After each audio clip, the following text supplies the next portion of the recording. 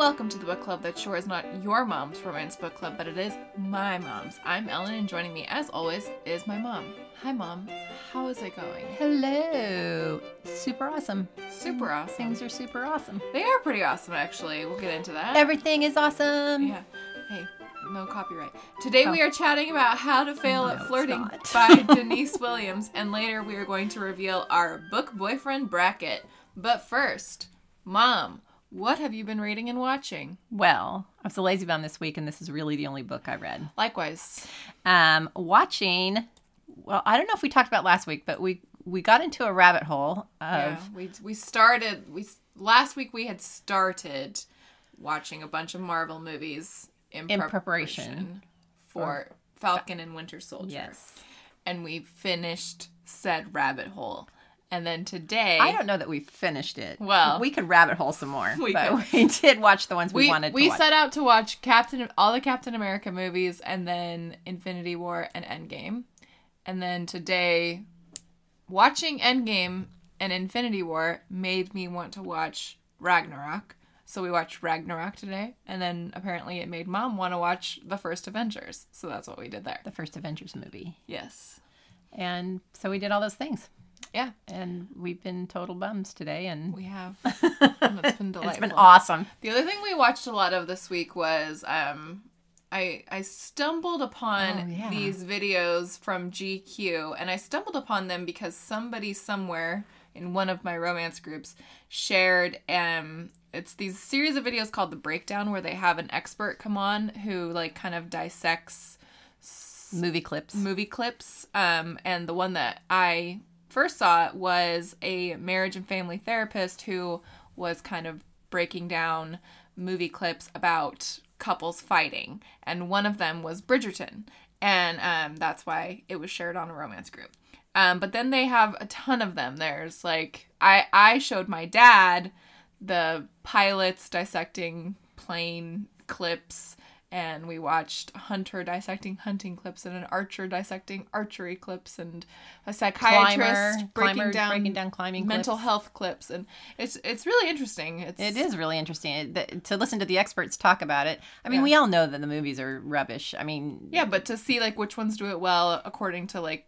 Well, and like the airline pilot, one of the movies he had to look at was Airplane, which is like, okay... Nothing in that is supposed to be like even remotely real, so it's a bit silly. But he was an airline pilot who had never seen Airplane. Like, how is that? And he was crazy hot. He was really hot. He was Swedish, is my bet. Anyway. But yeah, so we spent a lot of time watching those one night.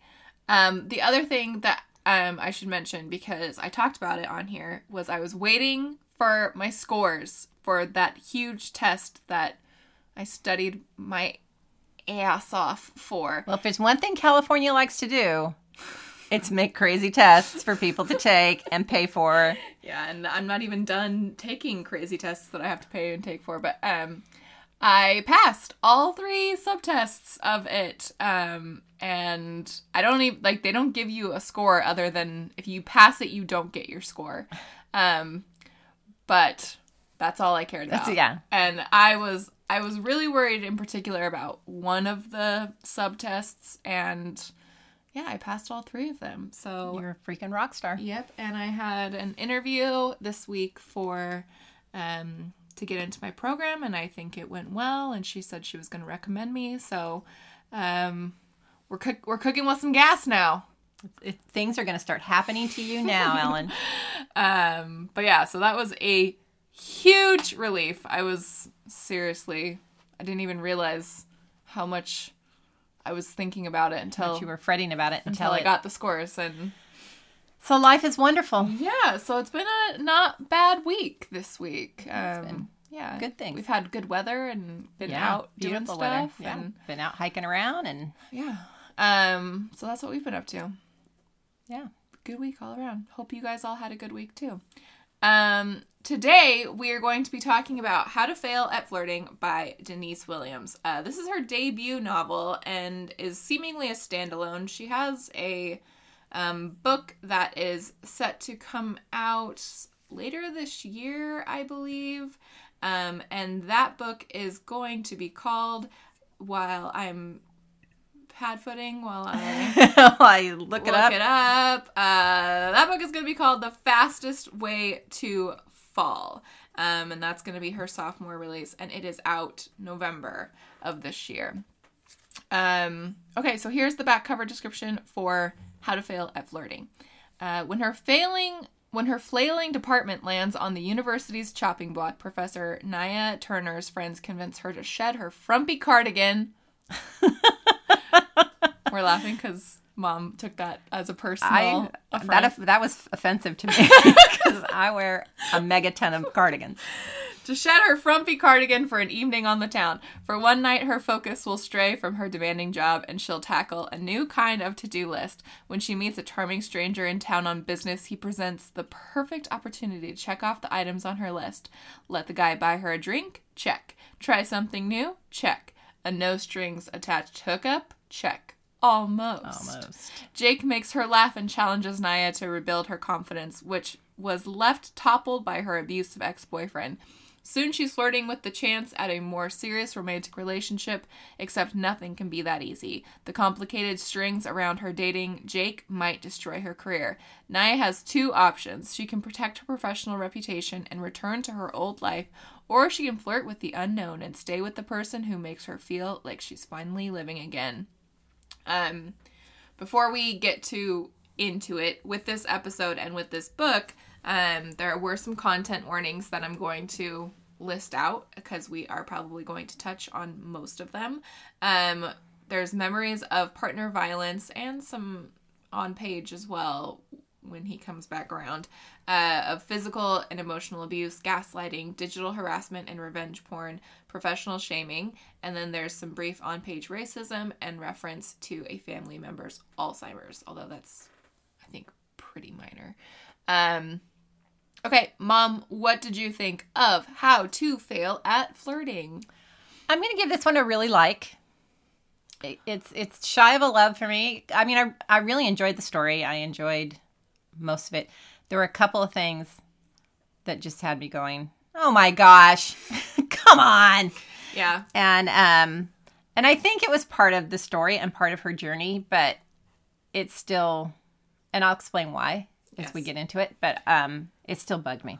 I'm also and I'm like on the cusp of love, because I did really love a lot of elements of the book. And as I starting reading, I was like, I love this. I love the premise of them hooking, or at least trying to hook up early on. I mean, it was a different formula than most of our books are, and I was here for it. Structure than we're used to. So, and I was enjoying it. I really did. There's just a couple things that mainly she did that irritated me. Her writing feels very kind of slice of life. Like, I don't know. It felt just kind of like you were just watching these people in real time a lot of the time. And, and I liked that. And good banter. Yes. They had really good banter. Good banter. I loved his cheesy jokes. Yeah, his cheesy jokes. And I just wanted to, like, be friends with all of their friends and be kind of in their friend group. And, so I just shy of a love, but really close. And agreed. Maybe. Agreed. I'll go through periods of back and forthing while we talk about it. On the love. Yeah. Okay, what did you think of Naya as our heroine? Naya like papaya. Yeah, Naya like papaya. I'll tell you what bothered me is they kept having her nickname as Nay, but it was spelled Nay, but I felt it was pronounced Nye. Yeah, I was doing the same thing. And it would always throw me off. I was like, you're spelling it N-A-Y. There's also a point where she calls her friend Felicia, like, Fell. And I'm like, I feel like if I had a friend named Felicia, I'd, like, nickname her Leash or something. Like, do you know what I mean? Like, yeah. That's not... Anyway, that's such a minor... It is minor. Very minor. But it was just something that bugged me throughout the book. Yeah. And that was just a me thing, not necessarily a book thing. Yeah. I really liked Naya until I didn't. Here's what I'll say about her. I love her for who she is as a person, but she made some decisions that frustrated me. I will agree. And I think they were intentional, at least on the author's part, intentional frustrations. But But I wanted to have some follow through with him, and we didn't get the follow through. And I'm sure you're going to ask me a question about the conflict. I am, Mom. Believe it or not. So I will leave it at that. But overall, I really liked Naya, and I liked being along with her on her journey for her, like, I don't want to say fixing herself, but getting her life back together after being through some traumatic stuff. Yeah. Her old boyfriend was a huge D. And was he? Yeah. And he was pretty awful. No, he's the worst. I respected that she didn't have a like typical rom-com job, and neither did he really, other than he was trying to take her job, and that's pretty typical of rom-com. I will say this, and maybe I'm wrong, but I can't imagine a college where the teaching section of it is the one that's failing, because usually like teaching colleges are pretty popular. There's always people needing to get a job. People trying to get a teaching job. So that just seemed odd to me. But, maybe there was a close by college that had more appeal for people. Yeah. I don't know. But yeah, I thought having, she's not a teacher, but she kind of studies the field of education and certain thesis statements that she's making. And so I thought that was all interesting. And, I like that she wasn't a cupcake bakery owner. Not that we get that many of those. Well, and the other thing I'm going to say about the education aspect of it is her big thing is working with kids who, English isn't their first language. And I have never, ever in all my years in education heard anyone like downplaying the need for help with kids who speak a second language. So that seemed a little... It could be where you taught, though. It could be where I taught, because where I taught, it was very prevalent. Yeah, very prevalent, and, we live in, I think, a more progressive area that would handle that. And I want to say back in the day when I started, I did hear, like, an administrator say, they're an American, they need to learn to speak English. And it's like, okay, well, that's an antiquated way to look at it. And like kind of irrelevant at this point. Like they're here and we need to get them help. So. And we need to get them educated. So, let's work from there. But for the most part, that is not the sentiment that I got in education. Education usually is very focused on, helping the English as a second language. Yeah, second language learners. Yeah. So I appreciated that. I also liked getting, which we've had this before, but getting a little of her perspective as being a person of mixed race, and kind of some of the comments that she faces, and it made me think of that line from The Office where Michael sees Rashida Jones for the first time. He's like, "Oh, you're so exotic looking. Is your dad a GI?" I'm just like. The insane things that people don't think are racist sounding, but totally are. Yeah, and I know I have some friends that are also mixed, and that whole "what are you" question is. Well, you saw I highlighted that because you even had someone ask you "what are you," and you're obviously extraordinarily white, but. But that's a weird dynamic to just come up to someone and say, "What are you?" There was a guy that was kind of like, well, and it's funny because he was very obviously Latino, and he was this security guard that worked at this building where I worked, and I had to go and get a pass from him every day. So he was always kind of trying to flirt with me, and as they all do. No, there's something like the Latino boys love me. I don't know, like if maybe you're looking in the wrong area. Hey, I'm open to anything, but if I get hit on like blatantly, it's usually a Latino guy. But anyway, so one day he was just like, "What are you?" No, he's like, "Where are you from? Where are you from?" And I'm like, I'm from just Northern California. And he's like, "No, but where are you from?" I'm like, I was born in Texas, but I'm mainly from Northern California. "No, but where are you from? Where are your people from?" No, he's like, "Where are your parents from?" And I said, "Well, they're from Northern California too, actually. Like they both were like They're with me when I was. Well, they grew up there, and so no. But where are your people from? I'm like, we've been here a long time. Just a weird question. Well, and I think it's just from his perspective, you know, he's used to people who are first generation or second generation, and my perspective is obviously very different. And so finally when I caught on, he was like asking what my like your heritage is. I'm like, oh, I'm everything white. I'm Swedish, I'm Irish, I'm Scottish, I'm English, I've got some other stuff in there, Danish. But those are the main ones. All and he's like, oh, because I've always wanted to date a white girl. And I'm like, well, keep living the dream, son. Who knows? Maybe he's happily married to a white girl. Anyway, that was my experience with being questioned what I am. But yeah, so Naya, I really liked her. We're gonna get into some of her things that drove me a little nuts. But we'll get to that in a second. What did you think of Jake as our hero? I really liked Jake. I really liked Jake as well.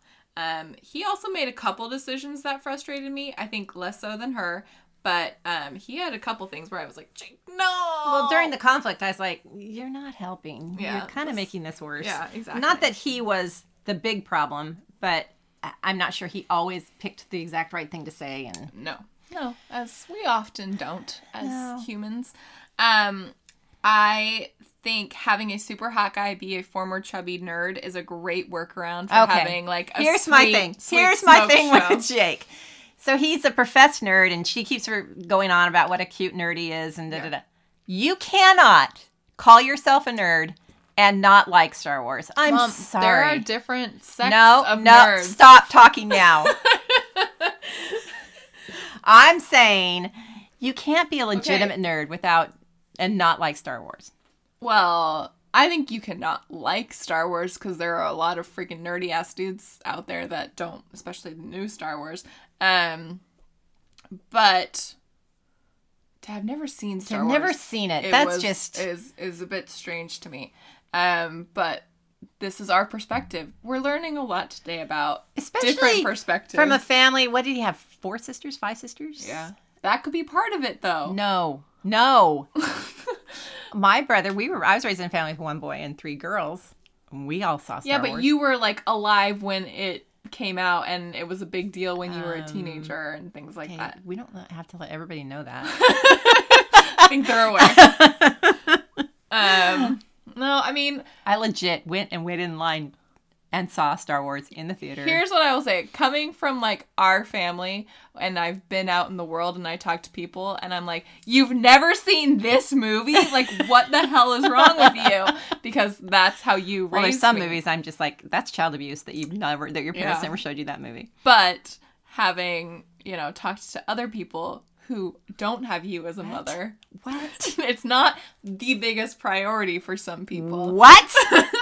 It's funny when Kristen, Ryan's wife, Ryan is my brother, when Kristen was gonna marry when they got engaged, my friend, who is Kristen's sister, was like, oh my gosh, you're gonna see so many freaking movies now. Like, that was the thing about entering our family, was you were gonna see a lot of movies. And she's not wrong. Well, when Ellen moved home, she's like, I just want to have free movies. And it's like, then all the theaters were closed. Yeah, then all the theaters closed. Damn it. But yeah. Okay, Jake. What else do we need to say about Jake? He's kind of a perfect candidate for showing her that not all guys are jackasses. Yes. Which she obviously needed. Yes. Because I thought he was really sweet. He was really patient. He was really kind of consent conscious. And he was very what do I want to say? Uplifting. He was very, he was... Yeah, like, totally believed in her job, which we will get to later. Yes. He was very supportive of... Yes, that was the word I was trying to think of. Yes. But very, very supportive of her and the things she was doing and not what she'd had before. Correct. Yeah, because he was the worst. Okay. Let's talk about her partner abuse that she had gone through with Davis, who is a huge D. He's a huge D. And I'd like to think it's probably a very small D that he's dealing with. Probably that makes him that way. She had never orgasmed before, so yeah. There is that. Gosh, dang. Not that that's necessarily abusive. There's not necessarily a correlation between small D's and not getting you to an orgasm. But anyway. He was awful. Yeah, he was awful. He's the worst. It's an interesting mix of subtle and then not so subtle abuse. Yes. Because, and I think that that's very true to most people's experiences. Well, and it starts off as a very kind of subtle little cutting remarks and then, devolves into this whole thing, because I've seen it before in friends of mine, but this whole, first of all, the manipulation is really the key to it, just trying to manipulate every aspect of their life. But the whole thing of isolating them from their friends and family, that's just a huge red flag right there. Yeah. And I've seen it with other friends. I've seen it, with who are going through stuff with their husbands, and he just is trying to keep them away from friends and family. And that is so destructive. Big red flag and super destructive to you as a person because you have no support whatsoever. Yeah. And that's, of course, what they're trying to do. But that's huge. Yeah, and maybe I've shared this story before, but I had a girl that I knew through church, and I did not know her that well at all. But one day she reached out to me and my friend, and she was like, "Can you guys come over? I need to talk to someone." And we were like, "Yeah, sure." And so we went over there, and she basically told us that she was in an abusive relationship, and that she's like, I didn't have anybody else to reach out to because of this, because he's kind of cut her off from her family and all of her friends, and she just needed some help, and we were close by, and so we were who she thought of. And so I totally know that to be the case. And I think in some ways, especially in the beginning, the woman doesn't feel like she wants to reach out to people because she's embarrassed, like even what Naya was saying, she's embarrassed, or she's feels like people would judge her, but it's just, and I really love Felicia and Aaron and their approach with her, knowing what she had gone through. Right. Like, I love when she's talking to Aaron and he kind of tells her, she says, he's been sending me these texts, and he's like, well, is he threatening you? Like, you need to like let me know what's going on. This, like, don't cut us out again, because like we can't have that happen. And, she keeps like, oh, it's nothing, I've got it handled, blah, blah, blah, blah, blah. And he's just like, He wasn't having any of that. Yeah. The thing I really liked about Felicia and Aaron as her friends was, she even says Felicia was her ride or die. Like, no matter what, Felicia was going to have her back, and she was going to be supportive of her no matter what she decided. To the point where when Davis had, like, cut her off from her, she still called her, and she's like, I'm on my way. I'm there. Yeah. And then Aaron was the one who would let her know if he thought she was doing something wrong. Yeah. And so I liked that dynamic. Everybody needs friends like that. Yes. Totally. I wrote down this line that she says about her relationship with Davis, where she says, "By the time I stopped believing the lies, I believed the threats." And I think that is the process that a lot of these guys work under is, it starts off with this kind of gaslighting that she was going through, and, this gradual just kind of putting her down and separating her from her friends and family and all that stuff. And then by that time, he's able to start threatening her and scaring her, as opposed to just kind of making her question herself. Right. And so... Well, and the whole thing is after she broke up with him, and he just, tried to destroy her career and everything. And he was just an awful, awful person. Yeah. And, I think it's, with this book, I think it's important to list content warnings so that people can know, like, what they're getting into. And, I think also it's sometimes nice to know what you're heading into, just so Because, you know, maybe it's like not the week that you want to read this kind of book. But I hope that like authors don't feel deterred from telling these stories because they now have to like list out these content warnings. Because I do really think it's super important that these kinds of depictions are being portrayed. And I know for me, like reading books like this and like Longshot and things like that have made me so much more aware of domestic abuse and like all that it encompasses, and like we're talking about, like the subtleties and stuff that... Well, it's not just, you know, seeing someone with bruises and then, you know, saying, oh, what's going on. There's so much more, and there's so many levels, and it's like onion skins, you know, there's just so many levels of what is abusive and how people are dealing with stuff in their lives. Knock on wood, I'm lucky to have never been in this type of relationship, so I don't know it exactly like firsthand myself. And so I think and we've talked about this before, but I think especially for women readers, like we are super, and I think this is why women gravitate more towards fiction and men tend to gravitate more towards nonfiction, but women are super empathetic readers, and we like reading fiction because we get that like empathy boost that we like. And so I think telling these stories through fiction and you know, putting it in that format creates empathy and creates a more, I think as women we tend to put ourselves in the shoes of the protagonist usually. And so I think it's super important that these stories are out there, and you know, we can kind of have more open discussions and more of an understanding of, you know, kind of all the nuances that go on with this kind of stuff. So, well, it's like I told Ellen, I said, reading stuff like this is like why I watch my murder shows. It's because I love watching these horrible people, and then I love seeing them get theirs in the end. Like I love seeing those bastards get caught. He didn't get enough of his in the end, which is typically the case. But so when you're reading something like this in romance novels, you just know he's going to get his comeuppance. And especially reading it in a romance novel, right? Because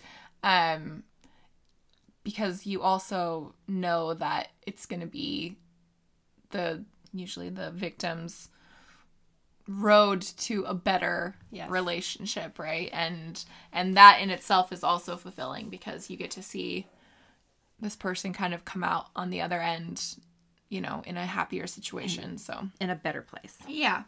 So I thought all of that stuff was really well handled. I thought so too. I think one of the listeners says this too, but I think maybe the end conflict, the like end incident at the camp was maybe a little mustache twirling, but that kind of stuff goes down. Yeah. And it starts off as just him shoving her against the tree and, you know, that kind of stuff, but then escalates to him, you know, really starting to rough her up and trying to rape her. Yeah.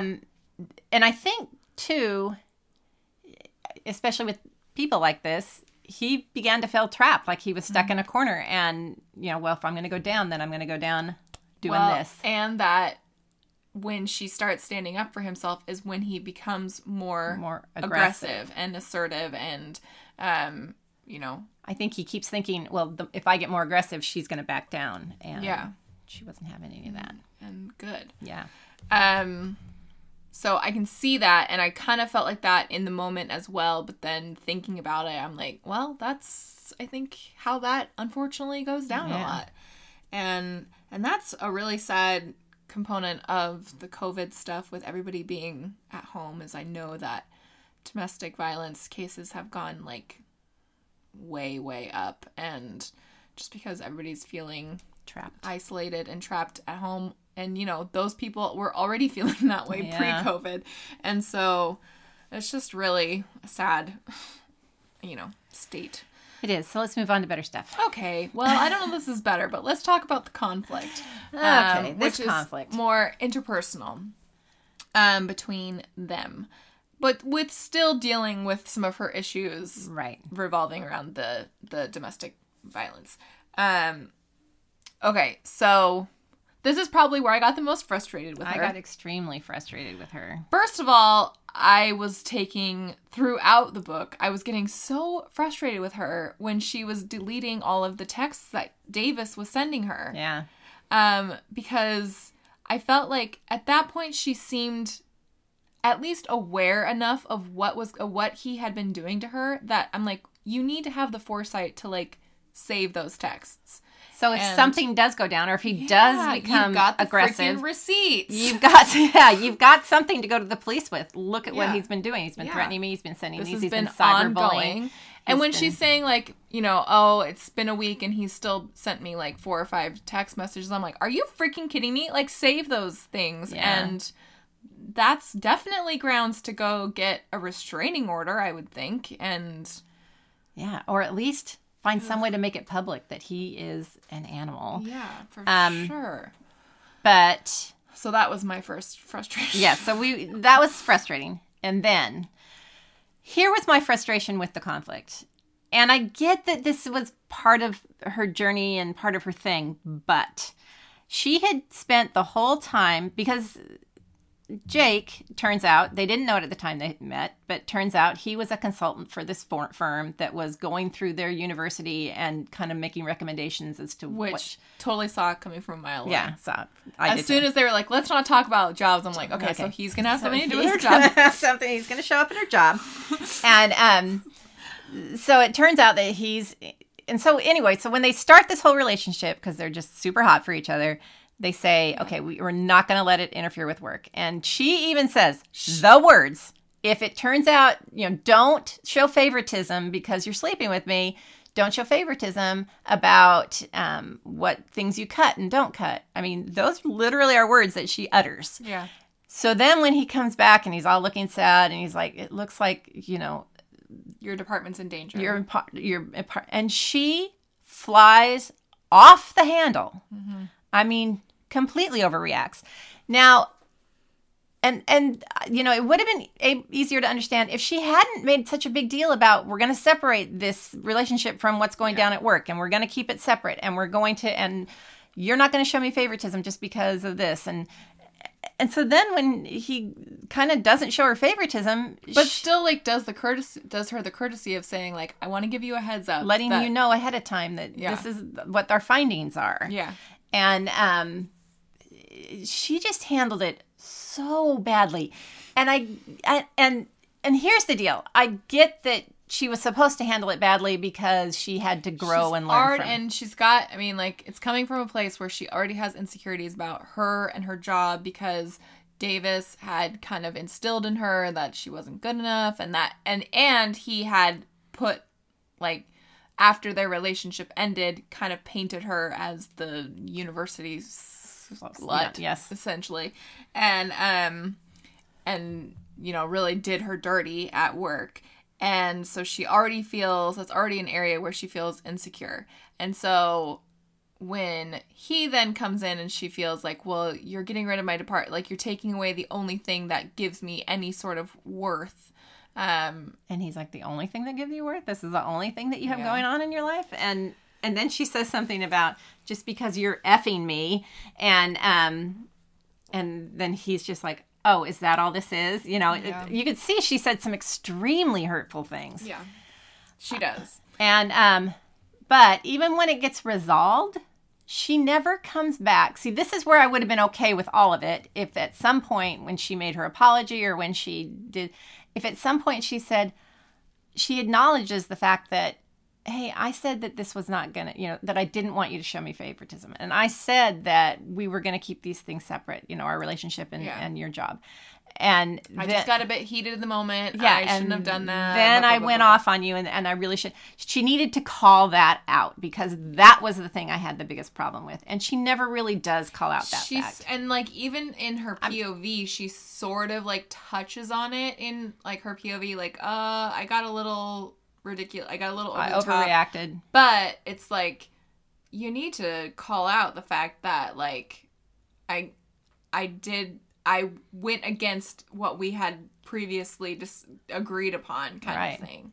And not just agreed upon, but she like made a big, huge deal about it. Yeah. Like her thing was always, cause he was like, well, we can make it work.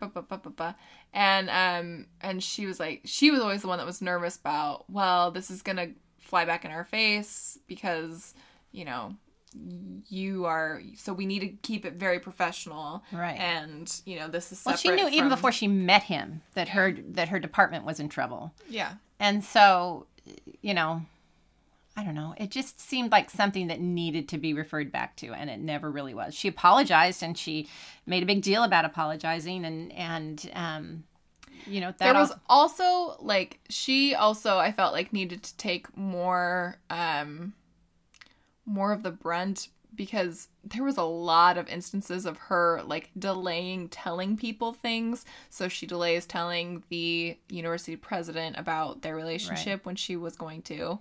She delays telling him about Davis. She, you know, there's a lot of things where she's like, I'll tell them later, and I'll tell them the extent of things later. And it's like, well, if you had told, this wouldn't be quite this big of an issue. Wouldn't even be an issue right now. So that was frustrating. I will say, for his part, that text conversation was really painful. Oh, when he was drunk. Yeah. It was painful. Painful to read just because of all the typos. But yeah.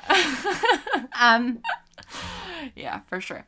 But so they both got their jabs in for sure, because she said a lot of hurtful things in that argument, and then he says a lot of hurtful things in that. To the point where, like, I thought maybe the text messages were going to be, like, from, like, his wife got a hold of his phone or something. But that was not the case. That was not the case. It was him. But he was drunk. But I think when you're drunk, I think stuff comes out that you're really feeling deep inside, but just wouldn't say normally. Yes, it's true. And you just say it very slurry. With apparently a lot of typos. Yeah. But, and,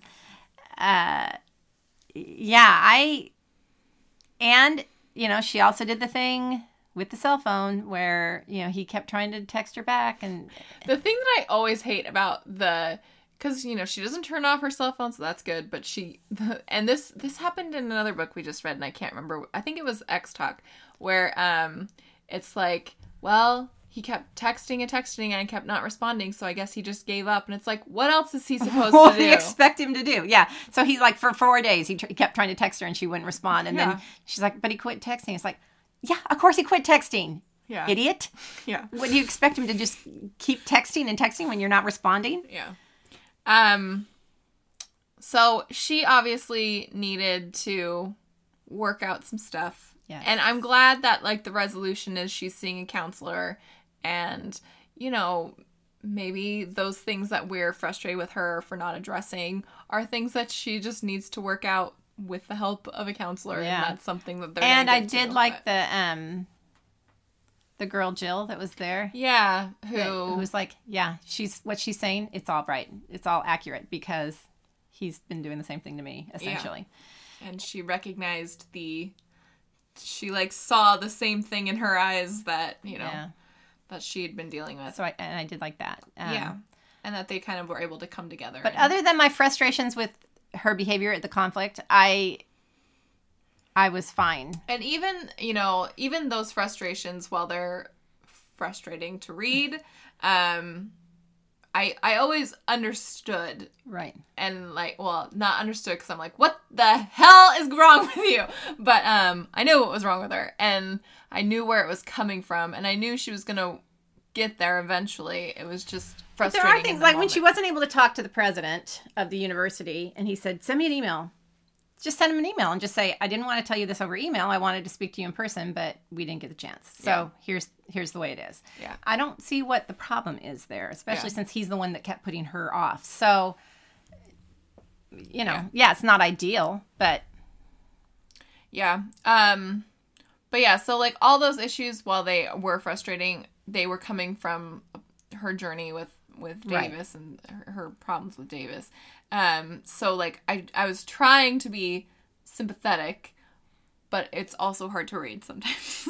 And like I said, I would have been okay with all of it if they just revisited the things that really frustrated me, if she had just revisited that, like, in her apology instead. Yeah, I think I'm the same.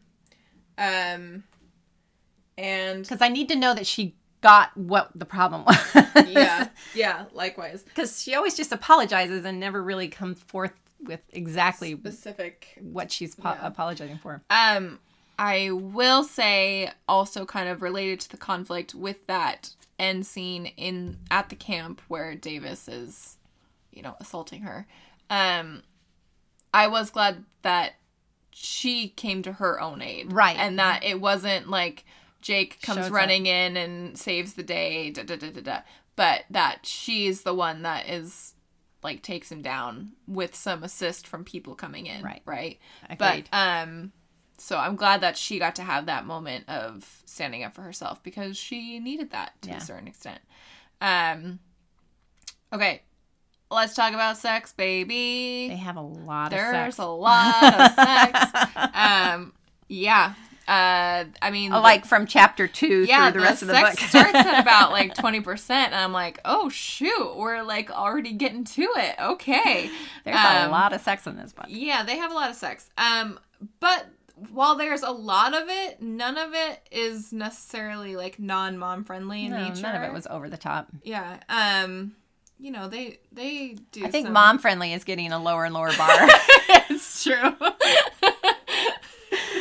But, whatever. It's barely even a thing anymore. We're just holding on by a pinky to the non-mom friendly stuff.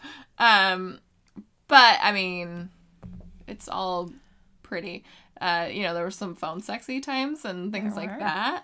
And so they do a few different things. They are doing a long-distance relationship. Yeah.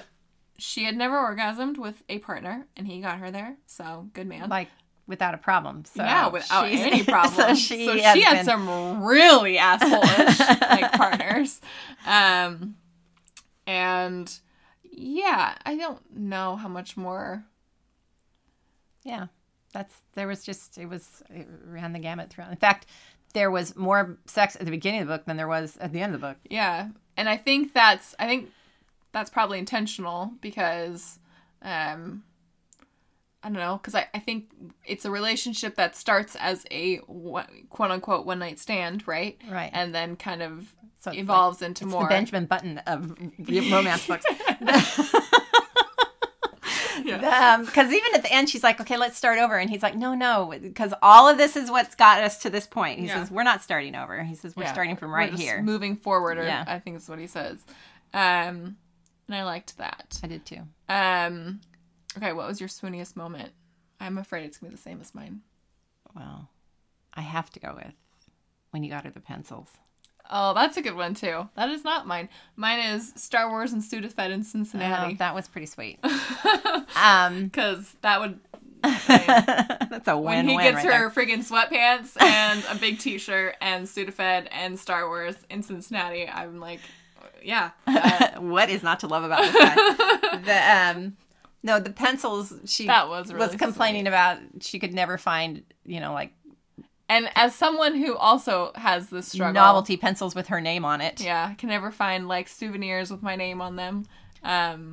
We've found a few things with your name. Couple, but it's not few and far between. Well, if you didn't have an old lady name... Yeah, who's I don't know who named you. They were ridiculous. But yeah, so... Yeah, there was a few. And I think just, there's a lot of little things, too. Like we were saying, I just really liked that he was so patient with her, and... Their little text conversations were cute, and... Their little jokes, and, like, I loved the whole cheese thing, and I loved the nerdy jokes, and... And I loved the hi, Yeah. So all of that was just really sweet. And, I just loved how he was with her.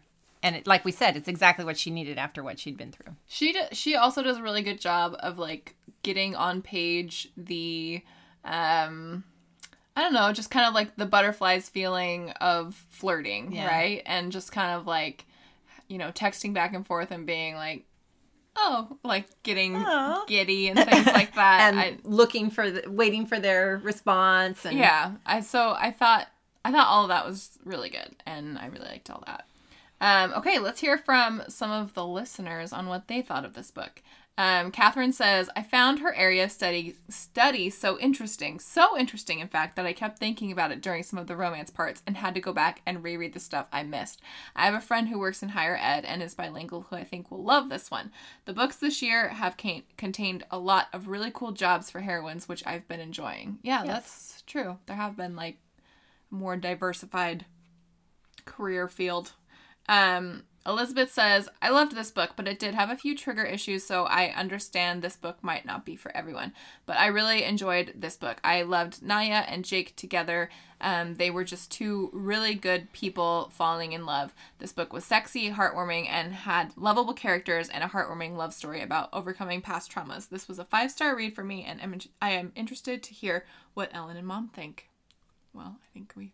I will say, like... While this one deals with heavier issues, I never felt like it was a heavy book. I would agree with that. It's not like a long shot or something where it's like, whew. But it still felt... Well, first of all, because we're not reading any of the actual abuse in real time except for the one scene. Yeah. And the others were just kind of... And, you know, her text messages and stuff, which are happening in real time. But... Right. And, but her... referring back to a lot of it, and I think that makes it a little easier to read sometimes. But I would agree that I never felt like, and I think it's because their relationship, her and Jake's relationship, was so light and flirty and fun and so like I know a lot of people, you know, this past year have been like. Also, can you believe it's been like a full year? Yeah, it's been a whole year since we locked down. Anyway, but I know a lot of people have been looking for lighter books and kind of steering clear. For me, I don't think that this was like a super angsty book. I didn't feel angsty. But I also realize I have different levels than some people. And like we said, she gets to kick his butt at the end. Yeah, she does. Which makes it...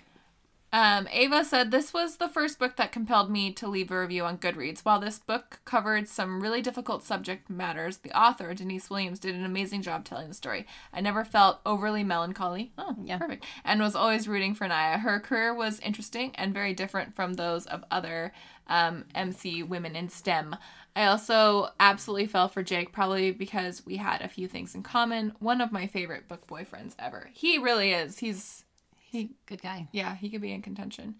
Cassie says, this book was a like but not a love for me. I felt like the story had good bones but didn't fully come together for me. I liked the idea of a withdrawn academic heroine trying to come out of her shell and try new things, but Jake's character didn't work as a great balance to Naya's character. They were both too beta and kind of bland. And I know their corny humor was supposed to be endearing, but it just made me cringe. I did like that Naya's male student from the beginning of the story had an arc at the end. That was satisfying to read. I also loved when Jake gave Naya the personalized pencils. It was a swoony moment. There you go. Yeah, I think them both being kind of beta, though, is what works against the heavier stuff, like we're talking makes about. It less angsty. Yeah. But I can... And if he had been super alpha-y, it would have been... She needed a good beta. Yeah. You know? Yeah. And, yeah. Okay. Andrea says, this book was a like, not a love. I thought it would lean more towards continuous dating with a few different people, not just one. I'm not about the end result, but I definitely thought the book would go in a different direction before picking it up. I really enjoyed Jake's character, but Naya, for me, was just okay. I wanted her to not be as timid in the office, but I completely understand her reasoning. Is it bad that I always find the male characters more relatable and likable? No, I think that's intentional. I mean, we always love the guys. And I think that that's because they're being written for us to love them. Yes, and the girls usually are the ones who have the growing to do and the... Yeah. Jess says this book was just a like for me. I like that it was a romance that dealt with heavy topics in a mostly deaf-sensitive way, although I felt like the assault by the abusive ex near the end was a bit over the top and soap opera-esque. Also, I have to point out that the illustrated cover and blurb are very misleading for this book. This illustrated cover didn't bother me as much as others have in the past, and I think it's and maybe it's because I went into it knowing there was some heavy stuff in it. Well, and it's not an illustrated cover though that looks super cartoony. I mean, it does, but it doesn't look silly, and it's not like super bright colors or misleading. Yeah, and but I can see. I don't know. I would say I agree with, I can't remember now who said it, but because it's called How to Fail at Flirting, it would have been fun to see some failed attempt, other than just her bad attempt with the bartender, to see some failed attempts at flirting. Yeah. Like some super awkward moments. Yeah. And then have her meet Jake, like, after she's failed multiple times. Yeah. I could see that. But yeah, I mean, we've talked about feeling misled by illustrated covers in the past.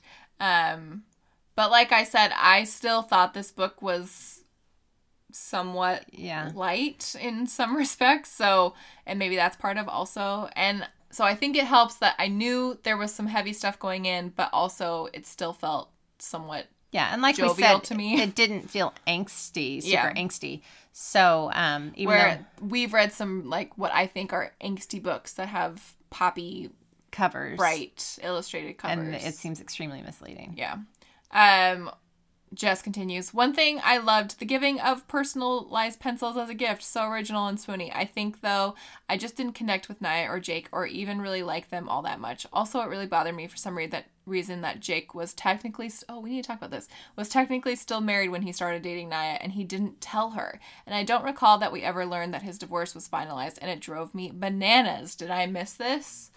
How did you feel about that? I was okay with it, and I'll tell you why. It's because when they started out, there was a lot of stuff they were keeping from each other. So she was keeping a ton of stuff from him. Like her name? Yeah. And he was keeping a ton of stuff from her. Yeah. And so it really isn't fair to blame him when she was the one who had set that rule, Yeah.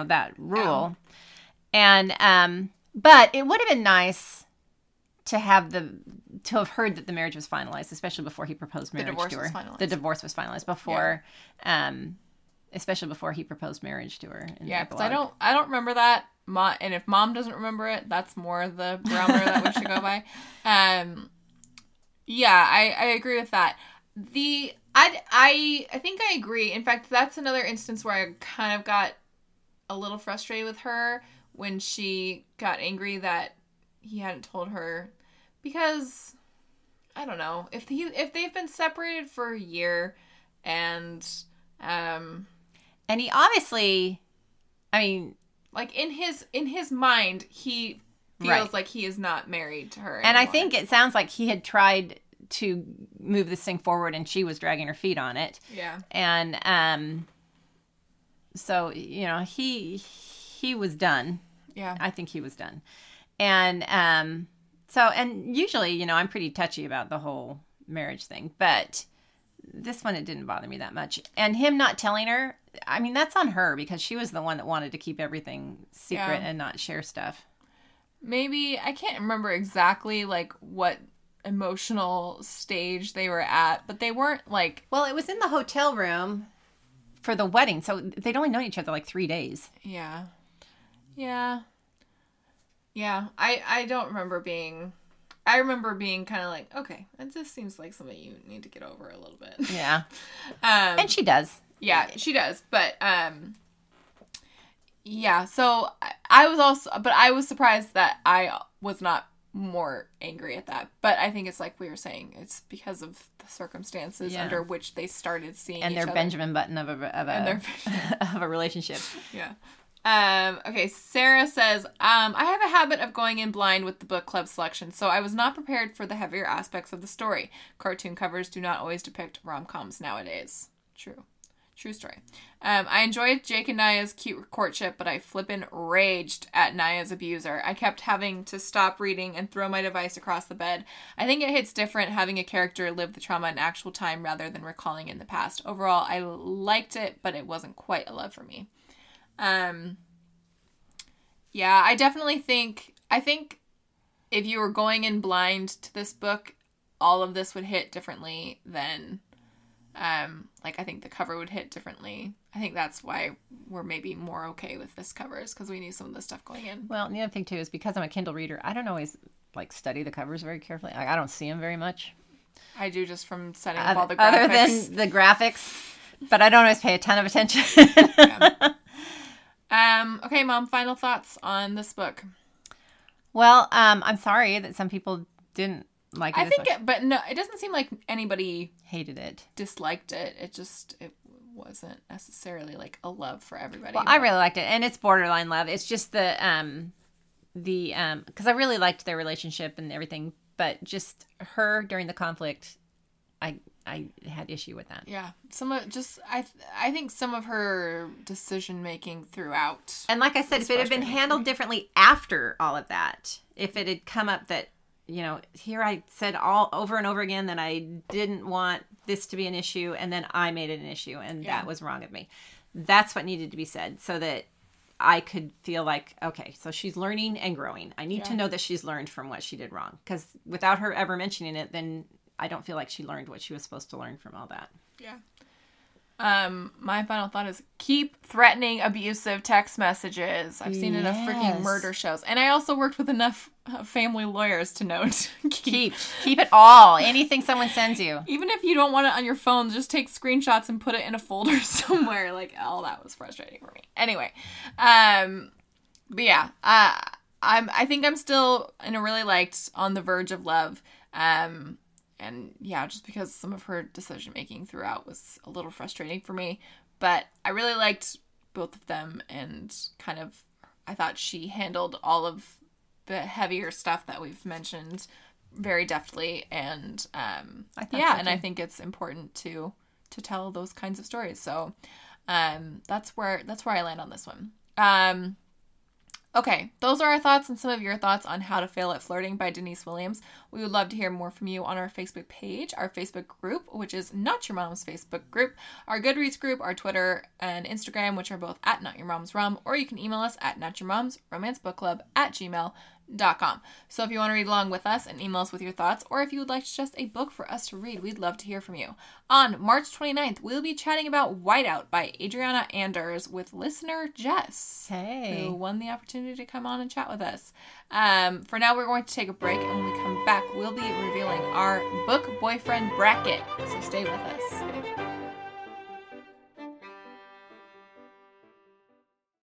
Hi, No Yomos. Ellen here with another recommendation I'm so giving. And this one is from the author who brought us last year's best heroine, according to me and Mom, that is. It's Love at First by Kate Clayborn, author of last year's Love Lettering. We loved that book, and I know a lot of you did as well. Her new book, Love at First, brings us a new tale of love and second chances. Here's the description. 16 years ago, a teenage Will Sterling saw, or rather heard, the girl of his dreams. Standing beneath an apartment building balcony, he shared a perfect moment with a lovely, warm-voiced stranger.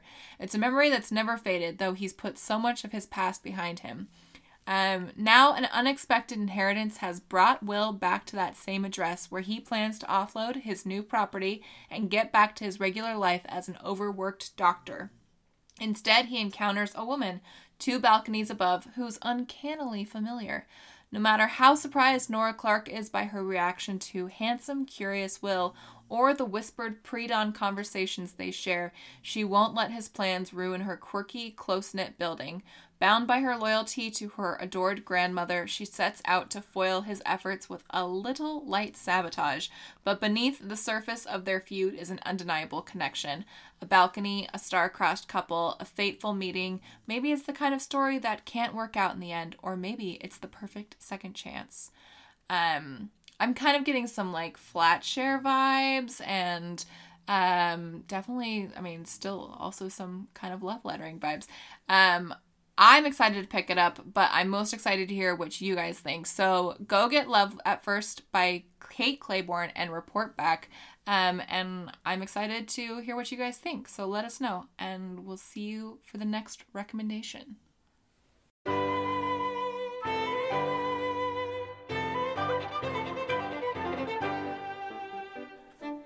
Welcome back. In the spirit of March Madness, we've been doing our very own bracket game over on the Facebook group.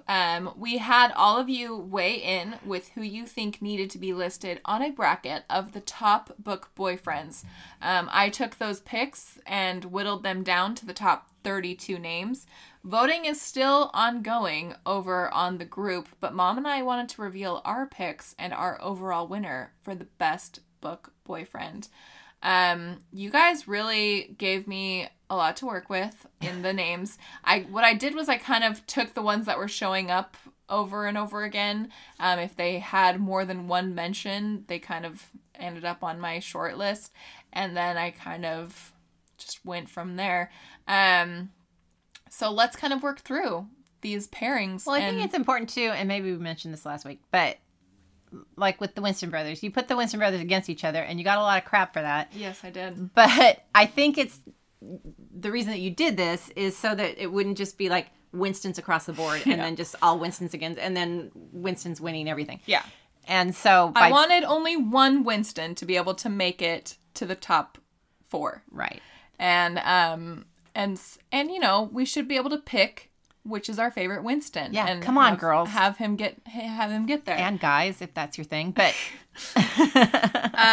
okay, Mom. Our first pairing is Joshua Templeman from The Hating Game by Sally Thorne versus Tom Valeska from 99% Mine, also by Sally Thorne. Those are two great guys. Yeah. Tom Valeska would have beat out a lot of other people on this list for me. I think the bottom line here is Sally Thorne knows how to write a guy. She does, and I'm so excited for her next book. We went with Joshua Templeman, and I think it's in part just because of that, you know, our first, you know, like he's always going to have that kind of like, just because that book is so great. Well, and I still have visions in my brain of stuff that happened in that book, and that were just so swoony, and I just... Yeah. I'm excited for the movie to come out sometime. And honestly, I probably need to do a reread of 99% Mine, because I remember loving that book, but I still have only read it one time, and I've reread Hating Game a few times. I haven't reread Hating Game. My dog is really going nuts on the really snoring. So I'm sorry about that. Hey, there we go. Yeah, because he won't start snoring again in 2 seconds. He's not already back asleep. Okay, so Joshua Templeman was our pick. Leon Twomey from The Flat Share by Beth O'Leary versus Oliver Blackwood from Boyfriend Material by Alexis Hall. Both very sweethearts. Yes, and I kind of liked this pairing because they're, you know, our two little British boyfriends. But as I told Mom, Oliver would not be interested in me. And I kind of look at book boyfriend bracket as like which one I would want to date the most. So as much as I love Oliver, he is not interested in me. So not that there's anything wrong with that. Not that there's anything wrong with that. You know, power to him. You do you. Yeah, and he is such a freaking sweetheart. But for ones that I want to date someone who wants to have sex with me. So there's that. And I'm not saying all these guys, these straight guys, necessarily want to have sex with me, but in my head, they do. You do understand they're all fictional. Mom. So we picked Leon, and that's where we went with there. Next up, we have Zafir Ansari from Take a Hint, Danny Brown by Talia Hibbert versus Nico Manganiello from Friends Without Benefits by Penny Reid. He's the only non-Winston Penny Reid that made the list. So these are both really good picks. They are both good. I I overruled and I said I want to pick Nico. Because here's the thing. Nico is probably... He's probably my favorite of the guys from Knitting in the City. I love a funny goofball. And Nico is that in spades. And he's a sweetheart. Yeah. And he's, and he knits. Zaf was also, like, he reads rom-com, he reads romance novels, he was a sweetheart, but Nico just holds a very special place in my heart, so he is who we chose. Next we have Michael Fan from The Kiss Quotient by Helen Huang versus Jonah from The Simple Wild by K.A. Tucker. We went with Michael Fan from The Kiss Quotient. He is just, again, such a sweetheart. Well, he is a sweetheart, and he was dealing with her, and she has, I mean, she was on the spectrum, right? Isn't that what we... Yeah. And he was so patient and so understanding and so sweet with her. And he also just sounds super swoony. And Jonah is also, you know, like, he's a grumpy hero alert. You know, I like me some of that. But he also was kind of a jerk in some parts of that book. Yes. So we went with Michael. Also, Michael was our hero of the year. Yes. That year that one came out. Next up we have Josh M. from Josh and Hazel's Guide to Not Dating by Christina Lauren versus Gabriel Scott from Managed by Kristen Callahan. Here's the thing. We haven't read Managed, so this one was easy for us. But a lot of you... So that narrowed it down. A lot of you picked Gabriel Scott from Managed, and so I put him on the bracket, but for our purposes, it was easy to vote him off because we haven't read the book. But you guys did make me want to go read it because you were all very gung-ho, those of you who put him on the list. So we picked Josh. Next up, we have August West from Longshot versus Aiden Graves from, Longshot by Kennedy Ryan, versus Aiden Graves from The Wall of Winnipeg and Me by Mariana Zapata. This is a hard one. I put my two athletes together. See what I did there? But here's the thing. I freaking love, and this one is in part because I just love this book so much, but we went with August because he, you know, speaking of guys who help girls through difficult times. Yeah. August is that man. And he also just sounds super dishy, and I just love him. He's a biracial angel. He is a biracial angel. Next up, we have Khalid from Aisha at Last and Cameron McGregor. Aisha at Last by Uzma Jalaluddin. And then Cameron McGregor from Melt for You by J.T. Geisinger. This one is hard because Khalid was our hero. We loved him with his ladies that sold underwear, and he was just adorable. And but here's the thing. A snarky kind of bad boy who is a dirty birdie and also like banter for freaking days. We had to pick Cam. And was he Scottish? Yeah. Okay. So enough said. That's a hard one for us, but we went with Cam on that one. Next we have Nick Santiago from Riley Thorne, The Dick Guy Next Door by Lucy Score, and Jake Weston from Rock Bottom Girl, also by Lucy Score. This is against what is going so far in the group. Jake Weston is really coming out on top. But we went with Nick because I think in part we just love that book so damn much. But also, I want a guy who is going to take me along and help me live out my... Yeah, solving murders. My Forensic Files dreams. And, you know, he's funny and hot sounding and all of those things that we like. So we went with Nick on that one. Okay. Next, March from Spotless by Camilla Monk versus Reese from A Court of Thorn and Roses and the other books in that series by Sarah J. Maas. Mom, do you want to take this one? Well, Ellen, let me pick because you haven't read all the Court of Thorn. I haven't read all the... I hadn't read the third one. I read the second one. And Mom's read all the Spotless, and she's read all the Court of Thorn and Roses. So I just knew she had more right to pick this one. So I went with March. You did. From Spotless. Mainly because, well, I loved all of them. Mm-hmm. And you have to say in both of these instances, they both start out as kind of bad guys and then turn out being good guys. And, but I just went with March just because he's such a quirky character and I loved him. And he literally goes through fire for her. And I mean, there's the whole thing. I don't want to give away too much of the storyline but she goes through some crazy stuff and he just goes and saves her every time or goes to help rescue her every time. And, I love that. Yeah. So, and that is also against kind of what's going on the crew. Well, that's fine. I don't care what they think. They're all wrong and I'm right. Next we had... But I do love Reese too. I mean, I love him too. Yeah.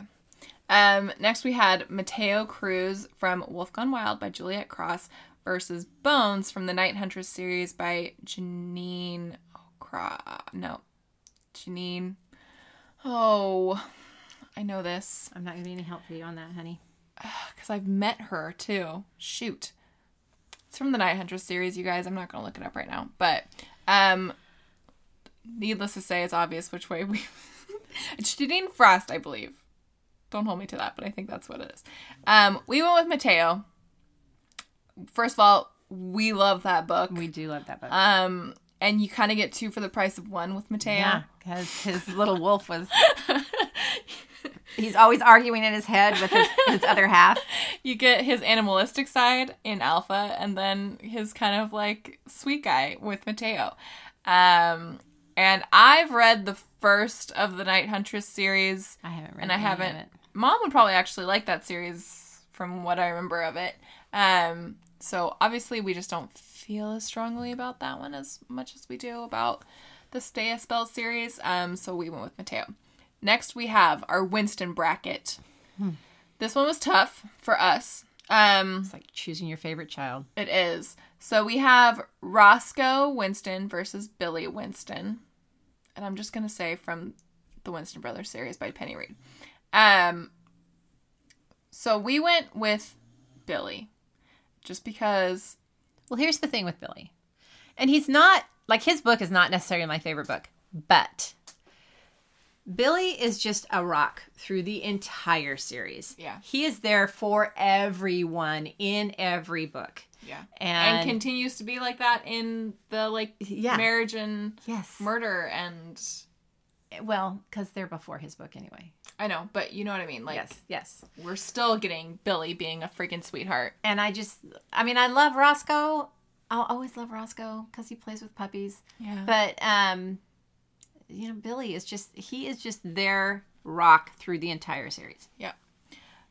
So we went with Billy. Next we have Bo Winston versus Cletus Winston. We were split on this one. And I won. Because that's how things go. Here's what, like I was saying earlier, I think of Book Boyfriend as the one I want to date the most. I love Cletus. I would love to be Cletus's sister-in-law, which is why I would pick Bo. I think the appeal to me of Cletus is I just want him to put together my retirement package for me. You can do that as being your sister-in-law. I love Cletus. And Cletus is far and away my favorite character in maybe all of romance-dom. But would I want to date Cletus? Not necessarily. I love him. I think he's a total sweetheart, and he is the best. But I don't know that I would necessarily want to date Cletus. Bo, on the other hand, I would date the shit out of Bo. Bo is there sweet. You have it, folks. He's funny. He's got he can fix your car just as adeptly as Cletus. And you still get to be in Cletus's family where he can set up your retirement because he's managing all those people's money. So. Okay. Anyway, so we landed on Beau because I won. Okay, next we have Sebastian St. Vincent from Devil in Winter by Lisa Kleypas. And then Derek Craven from Dreaming of You by Lisa Kleypas, which we have on the docket for the spring reading list, Dreaming of You. Have I read that book? I don't remember, to be honest. I know I have. I don't know if I read it or not. So you're giving away what our answer was. We picked Sebastian St. Vincent just because... his redemption arc is... masterful. Yes. Yes. Yeah. And I just think he just kind of stands out to me as a character more than... I know Derek is good, and maybe when we reread this book, I'll be like, why did we not pick Derek Craven? But for us, we went with Sebastian St. Vincent. Next up, we have Jamie Fraser from Outlander by Diana Gabaldon versus Dawsey from the Guernsey Literary and Potato Peel Pie Society. This is a hard one because it's like pitting Sam Heughan against Michael Huisman. And so I was trying to get out of that mentality. Out of the depictions of... out of the movie. Yeah.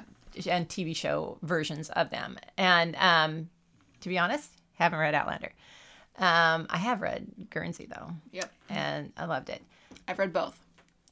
And you still went with... Here's my thing with Dawsey, because we picked Dawsey. Yeah. And here's my thing. He is just the sweetest little cinnamon bun of a guy. Yeah. And I just want to go live on that farm with him. I know. And look at his tattered sweaters. And gosh. No, but the thing about him is he is a sweetheart, but he just went through so much. Mm-hmm. And I get that Jamie did too. Jamie went through a lot too. Okay. A lot. I get that. But I don't know. I almost think that because they didn't ever have sex in the book, that it gave it a sweeter sheen. Yes. Then yeah. We went with Dawsey. I think he is. Listen, Jamie is. Yes. We would not kick Jamie out of bed. No, we would not. But I think right now, especially, maybe it's just what we've all been going through, but right now, just going and living on a little seaside farm in rural England sounds divine. And raising the sweet little baby of the girl from Downton Abbey. Yeah. Okay. Yeah. Who died again. She cannot stay alive to save her life. Okay, next we had Samuel Moore from The Widow of Rose House by... Can you guys tell I don't have the authors listed? I don't have the books or the authors listed on this book bracket. Who we really liked. Oh, gosh. Versus Reese Winterbourne from Mary Winterbourne by Lisa Kleypas. Is that right? I don't know. Don't look at me. I don't know this stuff. I don't have my phone out. Okay, so... I could be helping you out, but Mom, tell everybody why we picked Sam Moore. Because I love him so much. Yeah. I love Sam Moore. This is why I love Sam Moore. And I think I've explained this when we chose him as our book boyfriend of the year. Diana Biller wrote Widow of Rose House. There you go. I knew that. I did not. Yeah. I would not have pulled that out of anywhere. However, the thing I love about Sam Moore, first of all, he's just a delicious dish. Mm-hmm. Second of all, him with his family is a delight to read. Yeah. Him and that whole dynamic of his family and, just how fun they are and his mom and sister blowing stuff up and his whole absent-minded professor thing is so cute. He's just so sweet with her and just how he and his style of non-aggressive but still assertive flirting is the best. And we just, that was my main takeaway from that book, was just how much I loved him. Yes. So, and just even from the beginning when he approaches her and she thinks he like wants to have sex with her, and he's like, no, calm down, lady. Yes. And so I think just by virtue of the fact that my main takeaway from that book was him, it kind of makes him stand apart.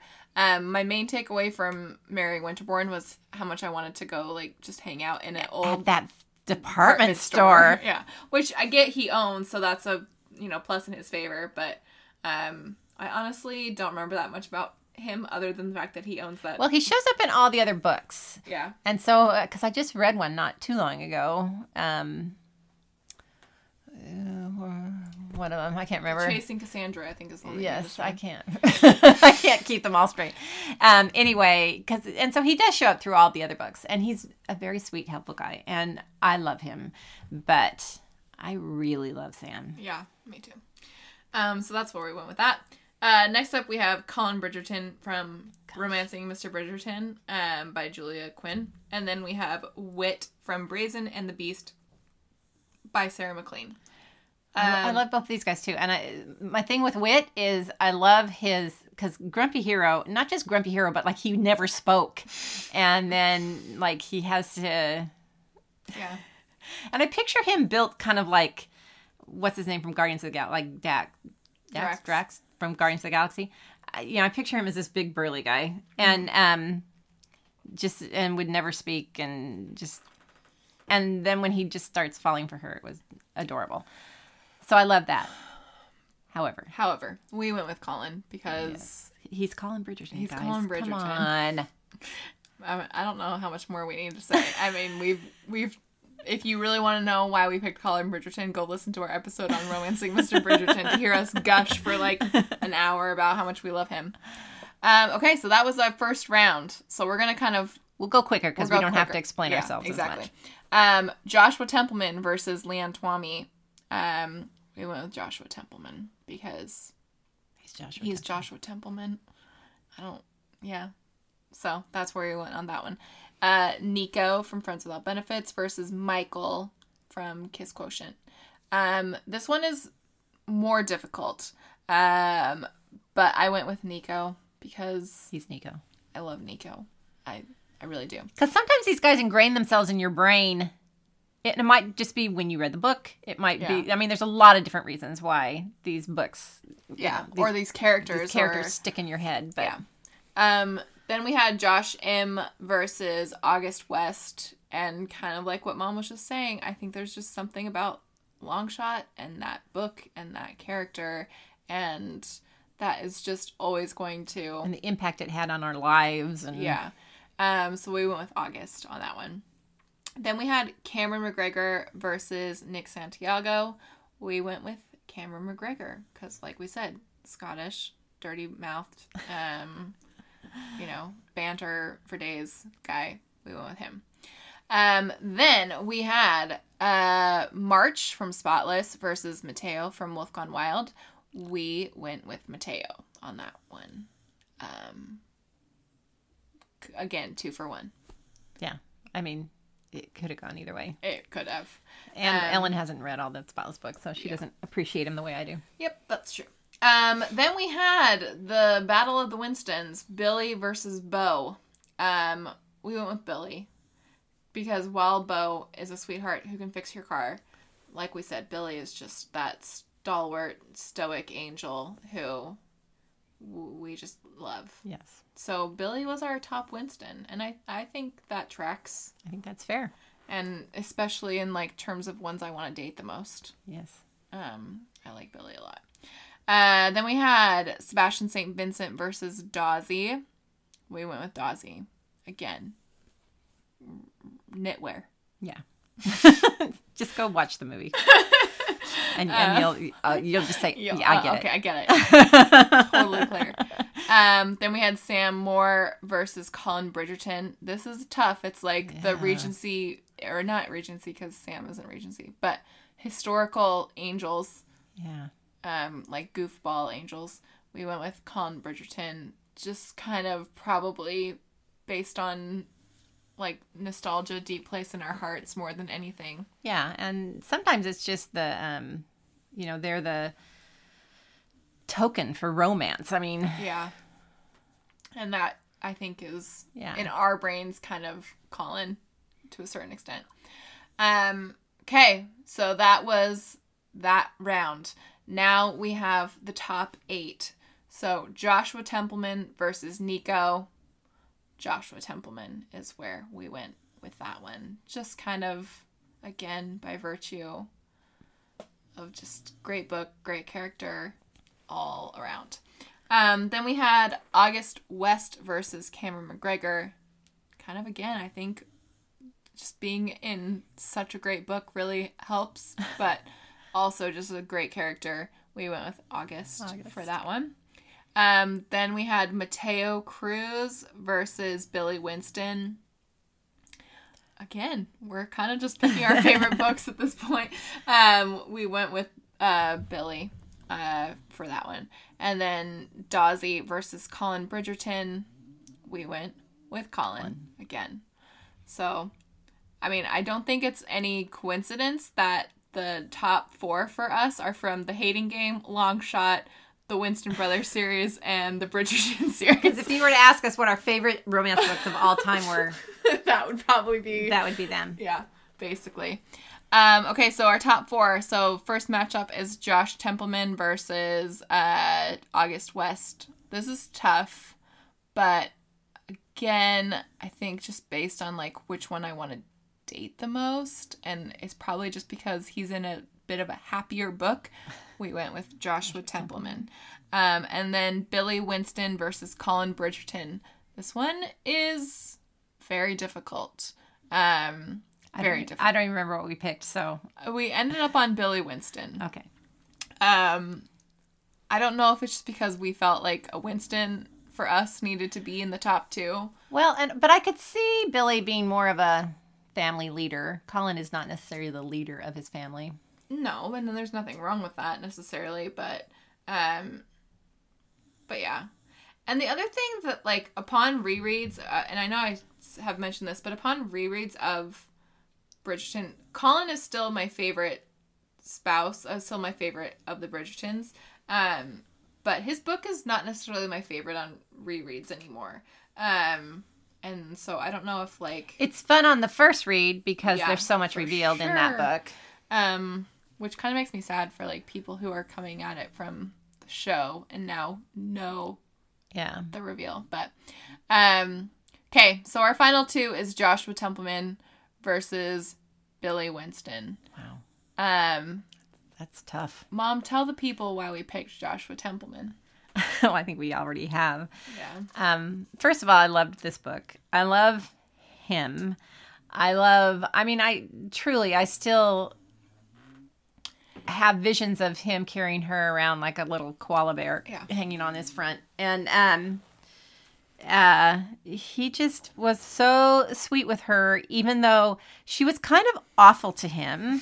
Well, I mean, first of all, that she's able to, like, bring it back around from him being kind of, like, snooty with her in the beginning. But I think it's because she, like, so deftly pulls off that kind of unrequited teasing, just all of that, and just that reveal of, like, you know, as you start to, like, realize that he's actually, like, head over for her. It's so sweet. And has been since the beginning. And just all the stuff, like, when he's taking care of her when she's sick, and, when he's just, like, as he starts to reveal, like, more of himself and his feelings to her, it's just, like, the best, and he's just so swoony, and I hope that this guy who's just been cast in the movie realizes, like, the expectations that he has to live up to. They are high, man. But, I freaking love that book. I freaking love him. I freaking love Sally Thorne. Like, I love your dog snoring. I love my dog snoring. I do love that, actually. But yeah, so we went with Joshua Templeman. So he takes the bracket for us. He takes the bracket for us. I'm curious to see if he's going to take... He is still in the running. on the groups voting.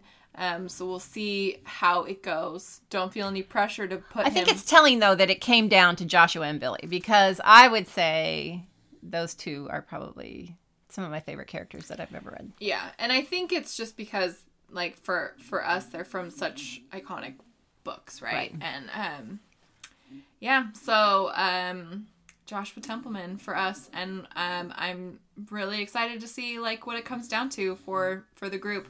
But don't let us sway you. You vote how you want to vote. No, yeah, definitely. I kind of think, just based on how much Joshua popped up in the nominations, like, before I even put the bracket together, I was kind of thinking that he probably will He's a popular guy. Yes, he is. We like him a great deal. Just so you know, I have not looked at any. In fact, that's why I haven't even been on Facebook much lately, because I don't want to even be swayed by any of the voting that's going on. But now I can be. Yeah. So now I can go on. So now what's your freaking excuse? So now I'm going to go on and say, y'all who aren't voting like me are wrong. Well, a lot of those matchups went differently than how we voted. So you'll have to go on and check that out now. Sometimes that's your fault, because there were times when you and I were split and you would win. Yeah. Well, yeah. Historically, when we do brackets, that's how it goes. I have the power of veto. Okay. So thanks so much for joining us again. If you would like to join us on March 29th for Whiteout by Adriana Anders, you can subscribe on iTunes, Google Play, Stitcher, Spotify, and wherever your favorite podcasts are sold for free. You can also find us on Twitter and Instagram at NotYourMomsRom, or on Facebook or Goodreads, or email us at NotYourMomsRomanceBookClub@gmail.com. Don't forget to leave a review, because it helps the show, and we just love to read them. Okay, thanks, Mom. You're so welcome, Ellen. We'll see you next time, guys. Bye. Bye. Not Your Mom's Romance Book Club is part of the Frolic Podcast Network. You can find more outstanding podcasts to subscribe to at frolic.media/podcasts.